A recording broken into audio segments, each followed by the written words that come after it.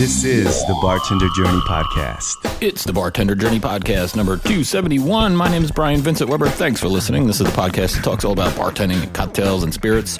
Well, this week on the show, we speak with Andrew Watson, who's originally from Australia, but now lives and bartends in Sweden. He's competing in the Bacardi Legacy competition.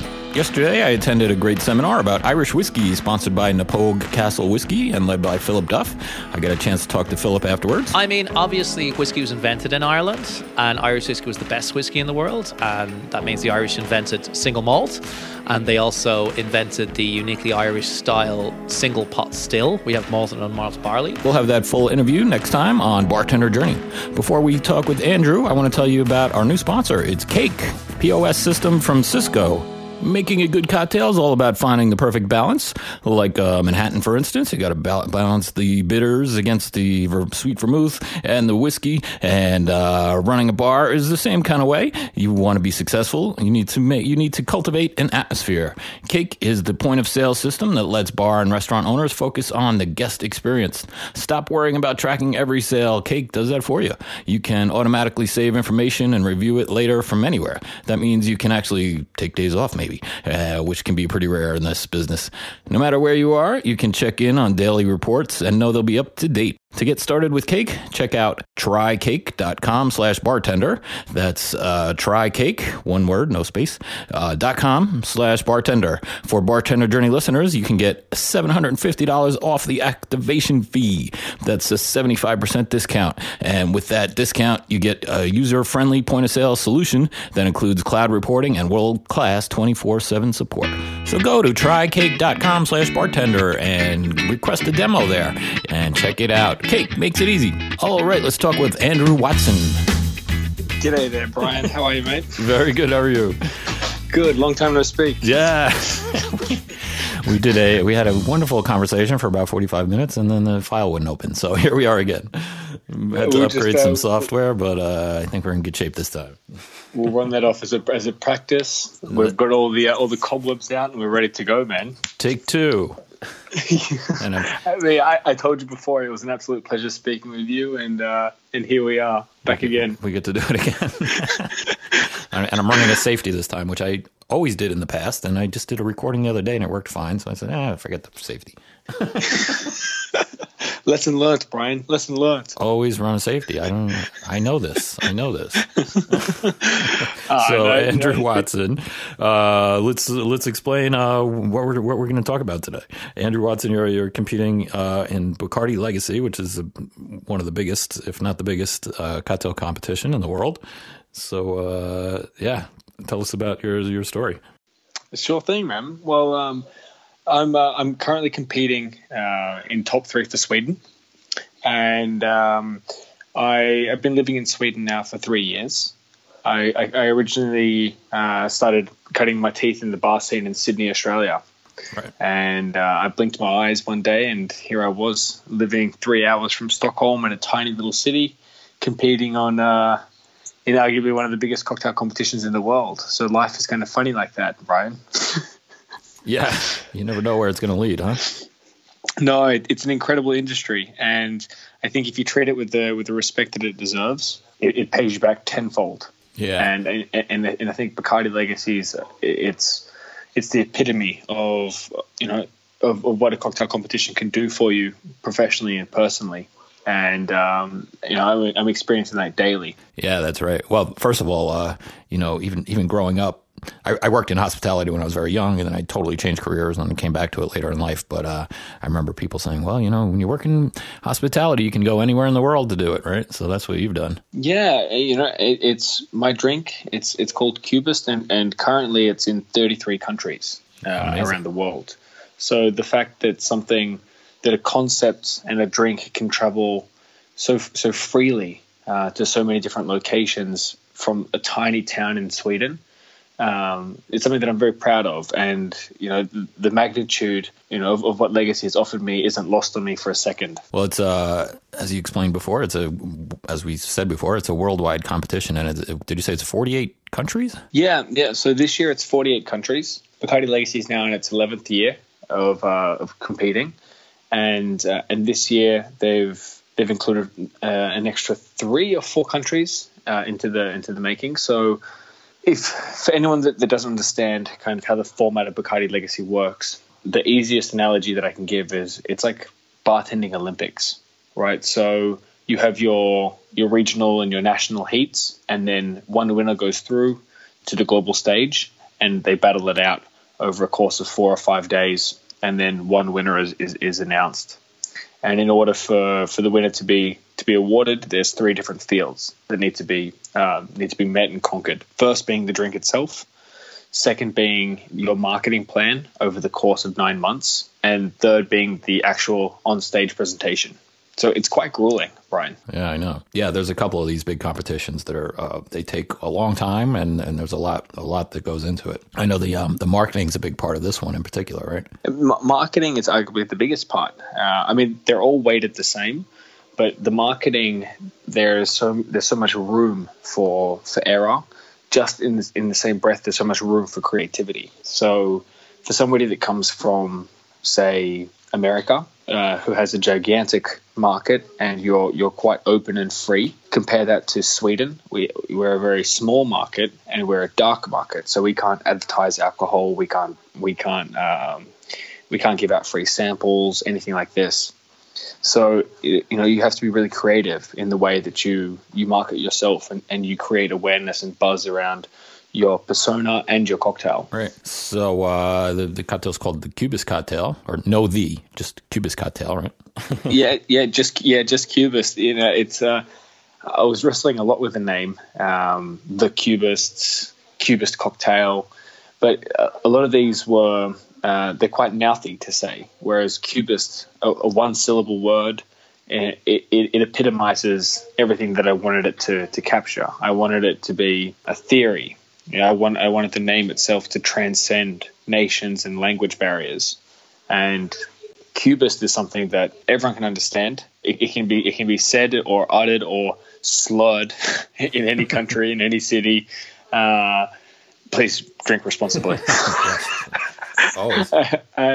And it's it's a concept and it's a theory. It's a state of mind being Cubist. And I think removing the words "the" and "cocktail" kind of freed up that expression. Nice. So, of course, that refers to the style of art, Cubism, right? Yeah, correct, Ryan. It's I suppose I can get into a little bit about the concept of the drink before I get into the specs and all that kind of stuff. Yeah. The concept of Cubist was born out of the love and the appreciation of fragmentation. So, Georges Braque and Pablo Picasso, what they did was they went against the status quo, and they rejected the conventions of 3D and realist paintings, and they saw a lot more beauty in a fragmented view of what an object could offer us as art goers and as those that perceive things that we look at every day.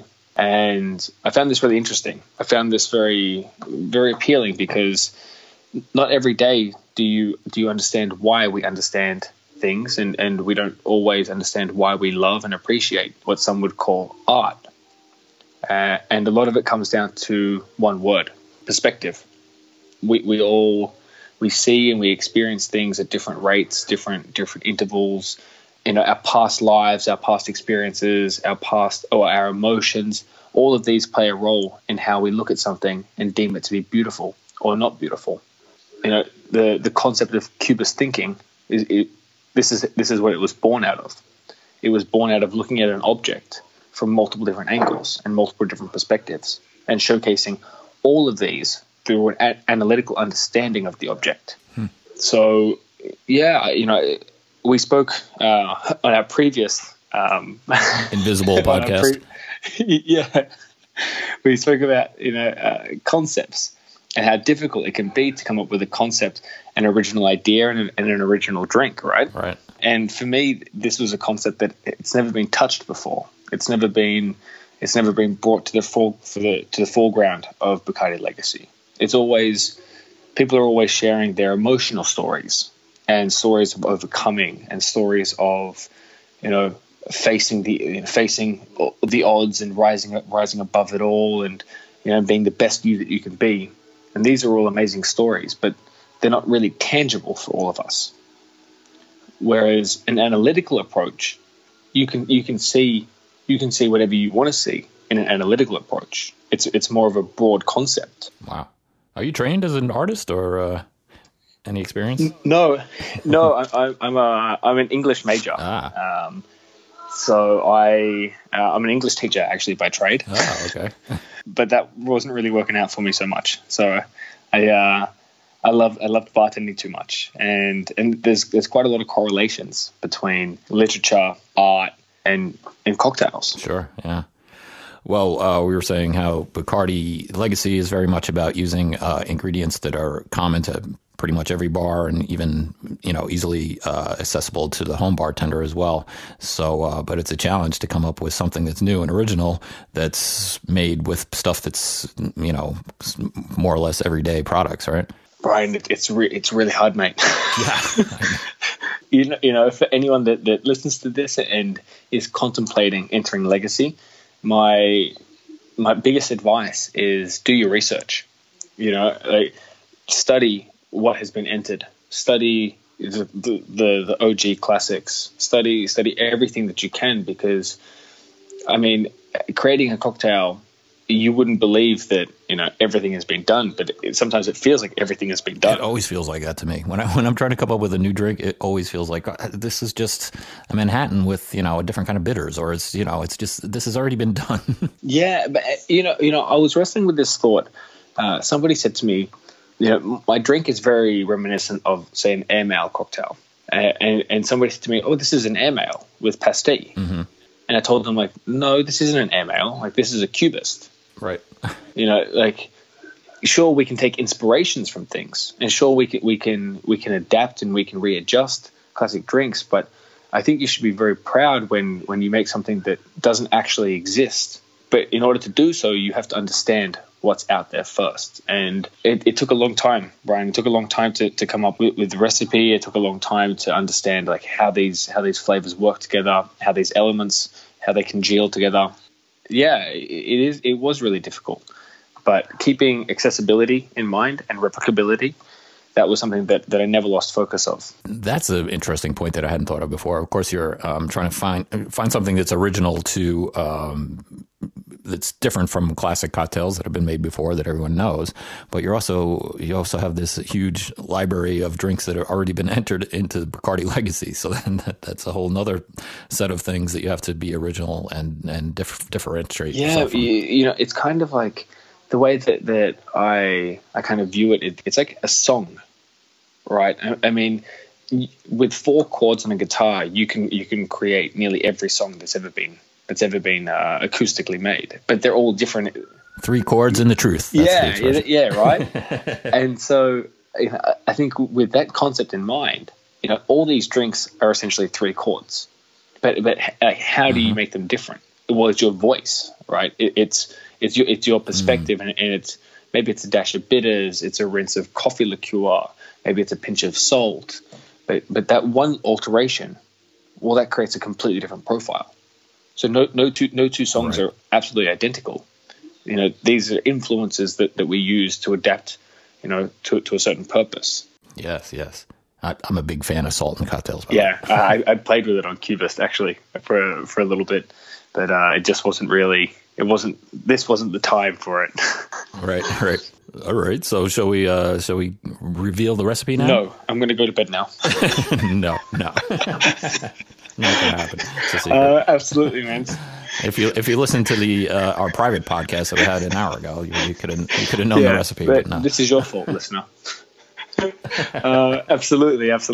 So I think before I get into the recipe, I really wanted this to be something that was replicable all around the world. I didn't want to create something that required you to go out and buy an ingredient. I didn't want you to spend time in the kitchen sous videing or creating a syrup or muddling or nothing like that. I just wanted to declutter and create a simplistic classic drink that would last the test of time. So I use 45 mils of Bacardi Carta Blanca. As you let me know, it's Bacardi Silva over there. That's what I use 20 mils of Martini Extra Dry. Now, yes, and I use 25 mils of lemon juice, 20 mils of honey water. It's a simple 1-to-1 ratio of Acacia honey water. Then I use 1 bar spoon of pastis, which is anise flavored liqueur from France. Correct. And I shake that hard shake, and I double strain that into a glass that's filled with 25 mils of Prosecco. Right. So let's talk about why you put the Prosecco in the glass first. Yeah. So, this was a lot of trial and error, and I wanted to create a drink that was consistent from first sip to last sip. And in order to do so, there had to be a lot of thought process going into each element. So if I hard shake, strain into the glass, and then I top that up with Prosecco, I'm essentially creating 2 drinking experiences. I'm creating this dry, effervescent top, and then this really rich and viscous base. And that's not what I was after. Right. So I tried a multitude of different ways, different techniques. I tried layering it. I tried spiraling it down a spoon. I tried topping it, mixing it through. But I was losing a lot of effervescence. So I decided to reverse engineer it and then add the Prosecco first and then the booze on top. And what that essentially ended up doing was creating a really balanced, consistent drink all the way through. I think that's so important to make sure that your drink is all the ingredients are incorporated together, because I agree when you do a topping of a sparkling wine or even making a gin and tonic, now we're trying to get away from straws. We try to serve the drink without straws, but if we're going to do that, I think we need to give that drink, give that gin and tonic a stir so that the ingredients incorporate. I know in Europe, the serve is quite different. In Europe, if you order a gin and tonic, you'll get gin on ice in a big glass and a small bottle of tonic on the side. So it's up to you to mix it together. But that's not done so much over here. In most bars, it'll be just built in the glass. But what I've been doing in my bar, I give that drink a stir with my bar spoon so that everything's incorporated together. Because if we're asking them to drink without a straw, that they want to. It needs to be incorporated. I have one guest at my bar. I work at a private club, so we have members. We don't have guests. But one member, he has a gin and tonic, and I always stir it right in front of him with my bar spoon and serve it without a straw. Every single time he picks a straw out of the dispenser, gives it a stir, puts the straw on the bar. He uses that straw for 1 second, and it'll last 10,000 years in a garbage dump. Yeah, old habits die hard, right? That's right. Yeah. Yeah, it's very funny because I'm trying to create. Well, we're all trying to create these legacy drinks that are going to last the test of time. And often speaking, we forget that we have to make this consistent drink as easy to make as possible. So understanding different techniques is really key, and understanding that each element plays a really unique and special role in the cocktail. So in Cubist, they wanted to have effervescence. I knew soda water wasn't really the right choice. I think you call it club soda, right? It could be sparkling water, club soda, or seltzer. Any of those. You guys, you're on a different planet over there. Well, we have our own way. We have our own way of doing things. Yeah. So I like the name seltzer. I'm going to call it seltzer. It sounds very Seinfeld. So it is. So seltzer wasn't going to work for me because it just didn't have that dry, fruity punch. Lemonade, well, it just wasn't classic, and it added way too much sweetness. I think you got or lemon lime soda, Sprite or 7-Up, we'd call that. So Prosecco was the right choice. Now with a Prosecco, the bubble profiles are really fine. So you have to be really delicate with the way that you're incorporating this. If you're treating it really rough, and if you're beating it around with a spoon, you're essentially you're going to beat all the bubbles out of it. Right.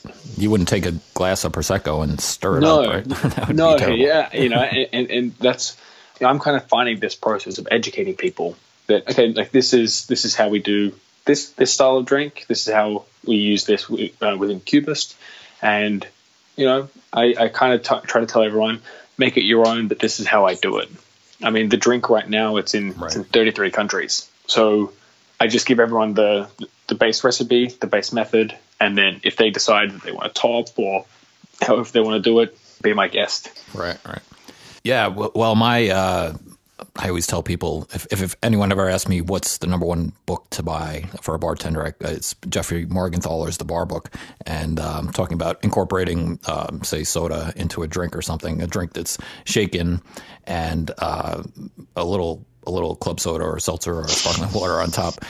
He likes to put that right in the shaker and then pour that over ice. So that I think that's a good way to. I don't know how much of the. I think your method probably preserves the bubbles better, but anyway, that's the way I do it. But I hate that too when you have a topping of a sparkling wine or soda and it's just not mixed into the drink. I think it doesn't. Yeah, make it's a any little bit sense. lazy, right? And Right. you know, and I think as bartenders, we should be educators. You know, at the end of the day, like we're just liquid monkeys. Like we're just throwing a couple of things in a glass and praying that it tastes good. Now, in order to offer the best experience that we can, we need to understand how these elements play with each other, and how are you going to have longevity in the drink? Because if you can have longevity in the drink, then you're going to have longevity, as a drink concept. So that was, for me, that was the way that I wanted to construct Cubist, and it took a long time actually, Brian, to understand. Like, why isn't this drink popping? Like, why isn't this drink where I want it to be? Because the flavors are there, right? Each element in the drink, they're perfectly fit for each other. The dry vermouth highlights the drier, fruitier elements of Bacardi Silva. The honey and the lemon play really great together as they contrast, and then as they mix with the booze. The pastis is a really interesting herbal intensifier that contrasts and cuts through this really sweet and floral essence of Cubist. And then the Prosecco brings it all together and really makes it pop. So I had to find a way to ensure that, I was really treating these ingredients with the respect they deserved. I'm so curious to try this cocktail because especially the pastis, such a small amount, will make a difference. Well, I guess, you think about classic cocktails that have a anise rinse, so that makes sense. A little bit goes a long way. Massively. When it comes to anise flavor. I mean, look at a Sazerac, for example. I mean, you remove that rinse, and I mean, you have a completely different cocktail. Yeah. So, a bar spoon, and again, like that was another process for me where, okay, is it 5 mils? Is it 2 dashes? Am I going to rinse? Do I spray? How much is too much? How little is too little? And I just had to cut my bones and just say a bar spoon. It's universal around the world. Everyone knows what a bar spoon is. If you say a dash, how big is the dash a bottle? If you say a spray, how much is the right amount? So a bar spoon, universal measurement. So tell us how is it that it ended up your drink ended up in so many different countries around the world? That's amazing. Yeah, first off, thanks, mate. I feel really proud of it. I feel really, really proud of that. As I mentioned at the top of this, I live in a really small market. There's roughly about 120,000 people, and only about 20,000 are of the drinking age. So I have 2 kids at home. I'm building a house. I have a job. Life is just, it's so compound right now that I had to think outside the box. And in order to do so, I wanted to take legacy in a way that it had never been taken before. And I wanted to go digital. So I created a YouTube account. You can check it out. It's Cubist Cocktail. And I created these radical hangouts where I would talk to other competitors who are currently competing in legacy. And we would share our ideas, our perspective of the competition. They would share their recipe. I would share my recipe. And then essentially we're collaborating, right? And that's really cool. and from that collaboration, they were really receptive to put my drink on their menu. Oh, I see. And so it was kind of like a really polite Trojan horse. I know that's a really loaded term, but I got to add some personality to the drink. And so the more people that I spoke to, the more people wanted to help out. And in turn, I also listed their drink in my venue. And so having this idea of collaborating, that's what really pushed it through. And then the more that I was collaborating, the more they were sharing these interviews on their networks and their platforms, the more people started contacting me. and it just grew and grew and grew. I might have to reach out to some of these people too, because this has been a great conversation. So maybe I'll link in with some of the other competitors. Yeah, mate. Like, it's an incredible experience, Bacardi Legacy, because if you're receptive and if you're open, and most importantly, if you're social, this competition really pays you back tenfold. Amazing. Well, tell us a little bit about your the bar that you work in. So I'm currently heading a new bar project in a tiny little town called Norrköping. I'm not even going to try and spell it for you. There's way too many weird European letters in there. And the bar is called Lagerquist Cocktail Club. So it's kind of like a riff on an American speakeasy style bar without the speakeasy element. And we focus on good quality Swedish products, locally sourced, and most importantly, hospitality. That's great. Well, I told you earlier, I was traveling through Europe a lot. In January, I spent the whole month of January traveling around Europe and went to quite a few speakeasies. And it was interesting, there was one in, where was I? Rome. And I was looking for the place. You go down this dark alley and your phone's telling you just passed it, and you turn around and you passed it again. Like, where is this place? And there was another couple there looking for the same place apparently, because they were doing the same thing. And then finally the door opens and the guy's like, "Can I help you?" And we're like, "Is this the cocktail bar?" He's like, "Yes." He says, "Do you have the password?" I said, "No, I'm a bartender from New York. Does that matter? Does that count?" He says, "Come right in." But you're supposed to go on their website every day and find the password of the day, which is, it's a lot of fun, the speakeasies, but it's at some point it becomes a little silly even. All marketing ploys, but some marketing ploys are better than others, right? Yeah, hiding your business is it is a lot of fun, but it's not the smartest business plan. No, not always. But tell me, Brian, I'm an outsider living here in Europe. I come from Sydney, Australia, where the bar scene there, it's really open, it's really inclusive, really fresh. We're kind of doing our own thing back in Sydney, and here in Europe, where we don't model our bartending so much off the Australian style, we model it very much off the American style. And I'm really curious, spending a month here in Europe, going to some amazing bars. I mean, how do you find it really weird to kind of be almost in an American bar in Europe? Yeah, it is a little strange.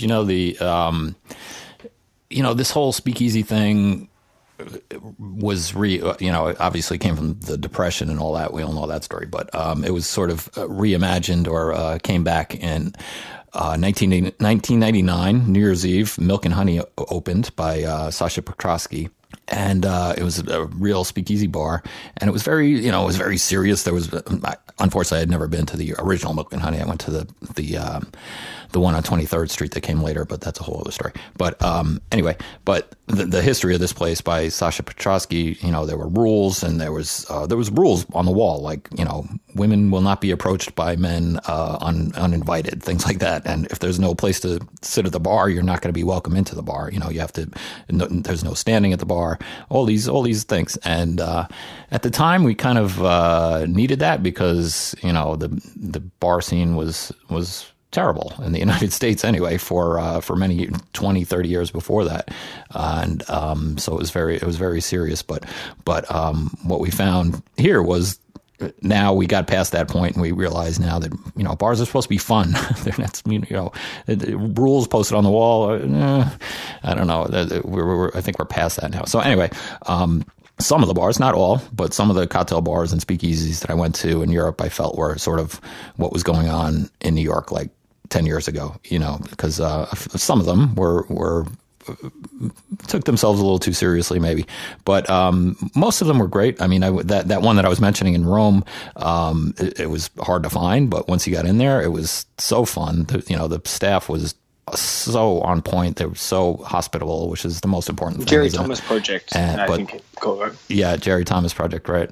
And it was just the drinks were great, but the bartenders were really friendly and welcoming, and it's funny, I was traveling by myself in Europe, all by myself. So, I would go into places, and I think it's important when you have a guest that comes to your bar by him or herself that they might need a little extra attention because they have nobody to talk to and whatever, right? So I always try to get a seat at the bar and talk to the bartender as much as possible. Try not to bug them too much when they're busy, but I like to watch what they're doing and see what they're doing and talk to them when possible. Yeah. So they hit all of those buttons. They did a fabulous job. I mean, that's quintessentially what a bar is, right? And I think the renaissance of cocktailing, it's a little bit.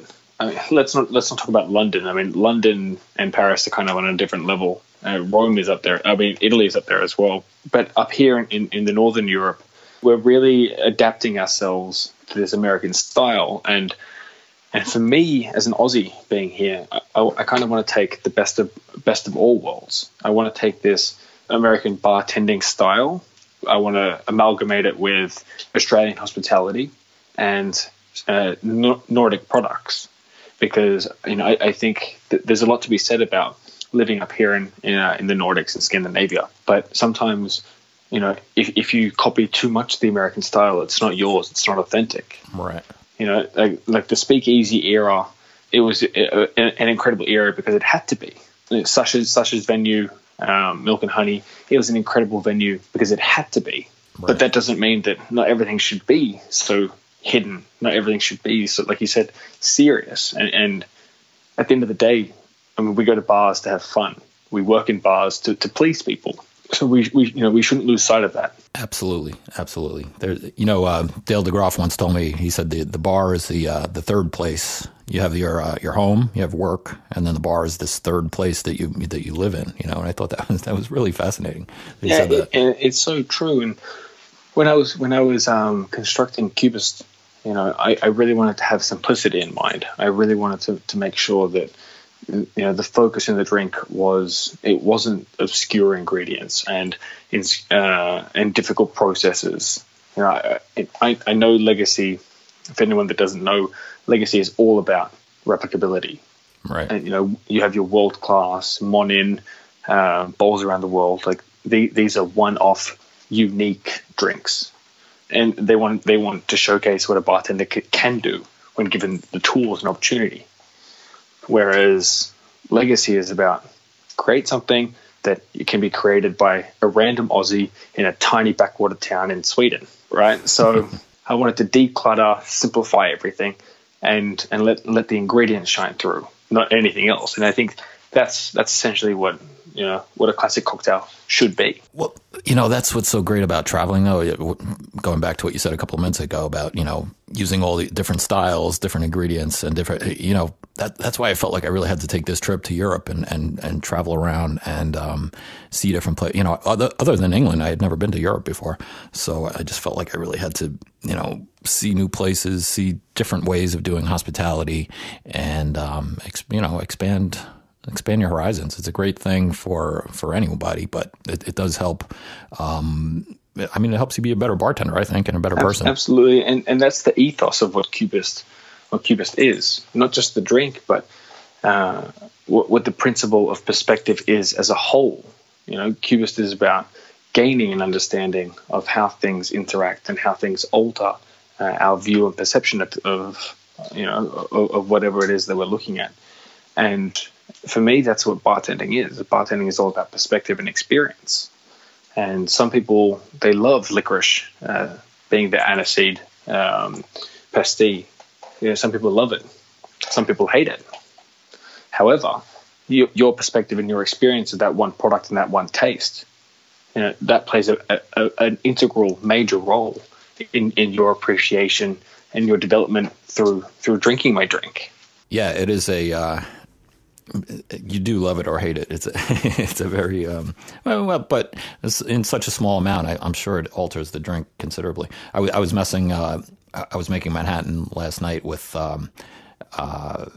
just different types of bitters, and I was like, it's incredible how 2 drops of bitters, a different type, it's a totally different drink. It's really interesting. Yeah, and that's what I mean. Like, instead of using, let's say you use, insert any, let's say celery bitters, right? You create a Manhattan, you replace Angostura with celery, and it's no longer a Manhattan, right? So the variations and the alterations that you make are infinite. Therefore, in theory, you have an infinite amount of Manhattan variations. So, if you, Brian, were to create this drink, sweet vermouth, dry vermouth, whiskey, two or three dashes of celery bitters, well, you've created a brand new cocktail. I guess. I just always feel like that's a perfect Manhattan with different bitters. Yeah, it is, but that's kind of the artistic appreciation, right? I mean, like William de Kooning, when he paints, I mean, each painting is essentially the same, but he'll use a different stroke here, he'll use a different color there, therefore, in essence, making it a different painting. And right. I mean, the correlation between art and drinks, I mean, it's almost inseparable. Yeah, and also just expressing. I actually love a Manhattan with expressing lemon oil on it rather than orange. I think it's fabulous. Yeah. I think it's just a totally different drink that's just perfect for me, but not perfect for everyone, I guess. Yeah, like with Cubist, I express lemon oils on top, and Oh, you do? You didn't mention that? Yeah, I probably should have mentioned that. But that little expression on top, again, like that's just a completely different element. It livens the drink up. It really creates this zesty feeling before you even taste the drink. So yeah, I have one guest or member, as we say, who she likes lemon vodka with soda. Right? I was like, that's fine, but I'm thinking, what can I do to make this just a little more interesting? So, what I do, I express a little lemon oil over the drink before I serve it, and I think it helps it, Yeah, and I think that's what makes you a great bartender is your appreciation to detail and understanding that, okay, I mean, we can all agree, and the 10,000 people that will end up hearing you, they can all agree that vodka and soda is a pretty simple drink. But yep. an expression of lemon juice, I mean, bang, there you go. It's a completely different experience. And well, the oils are so fragrant and amazing. I just love that. And I think people should understand that, just because you think that it's a simple drink doesn't mean that one element, one alteration can't enhance, this experience for someone. And I think that's what separates, just your stock standard bartender with your professional bartender. That appreciation for the small differences. They can be very small and make a very big difference. I mean, it's interesting. So what's the next step with your competition? You're traveling to Puerto Rico. Yeah. I'm heading off to Puerto Rico in a couple of days. There we'll meet the family, which I'm really excited about. We'll meet the master blender. We'll blend our own rums, have some fun in the sun. And then come back, and a few days later, I'm actually heading to New York for a couple of days. Great. I've got a guerrilla marketing campaign planned on the island. So we'll have to grab a beer, Bri. I have to make sure. Definitely, absolutely, we're going to make that happen. And as soon as I get back to Sweden, 3 days later, I've got my national finals. So it's all kind of coming to a head now. So how many bartenders in the national finals? 3 bartenders. It's very interesting, right? Because we all have very, very different style drinks, but I love those 2 guys very dearly, and we don't talk about competing with each other at all. We try to keep it amicable, So yeah, 2 other guys. Yeah, I've been in a few competitions too, and it's like I'm already a winner. I'm here, it's fine. I've never found it to be super competitive or cutthroat or anything like that. It can be though. There's I've spoken to 30 bartenders now on my live stream podcast, and the things that people say, like, it can be really cutthroat. But again, like, I think when you go down that approach, you lose the essence of who you are and what you're actually doing. So yeah, I'm really excited. I'm excited to get up on stage. I have 6 minutes to present my story, well, my theory, and then once it's all said and done, I'm just going to be so happy to breathe and say goodbye to this stage of the competition. Have you done other competitions? Yes, I won Monin in Australia. I've been part of World Class. I've won Zubrovka, Jack Daniels. Wow. Yeah, I've won a handful of competitions in the past, but this is And you said you competed in World Class? Yeah. I never made it out of the Australian field. So this is probably the biggest stage that I'm going to be competing on. So I'm really excited. And Brian, I've put a lot of mental energy, I put a lot of emotion and a lot of effort into this Bacardi Legacy competition, and I can unequivocally say that I stand very proud behind my drink and my campaign. That's awesome. Congratulations, man. It's an amazing achievement to make it this far, and I'm sure you'll we wish you the best moving on. And it was great meeting. Yeah, man. I'm really excited for that beer, by the way. Yes. So what's it? All right. Well, we'll talk after about the dates, but we'll make sure we meet up. Andrew and I talked for a very long time. We're already at the 40-minute mark here, so we'll shorten it down a little bit through the magic of editing. But this part here where we started talking about hospitality was interesting, I think. So we'll take a listen to that, and then we'll wrap it up for today.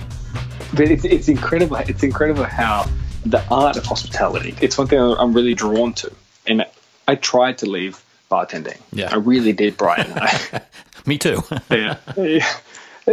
So you understand, and I'm sure that one or two listeners that listen to this, they'll understand the dilemma of you're working a 9-to-5 job, and you're craving something. You don't really know what that one thing is, and I still don't really know what that one thing is, but I know what it may be, and I think it's this drive to be hospitable. Right. I think it's this drive like this to take care of people.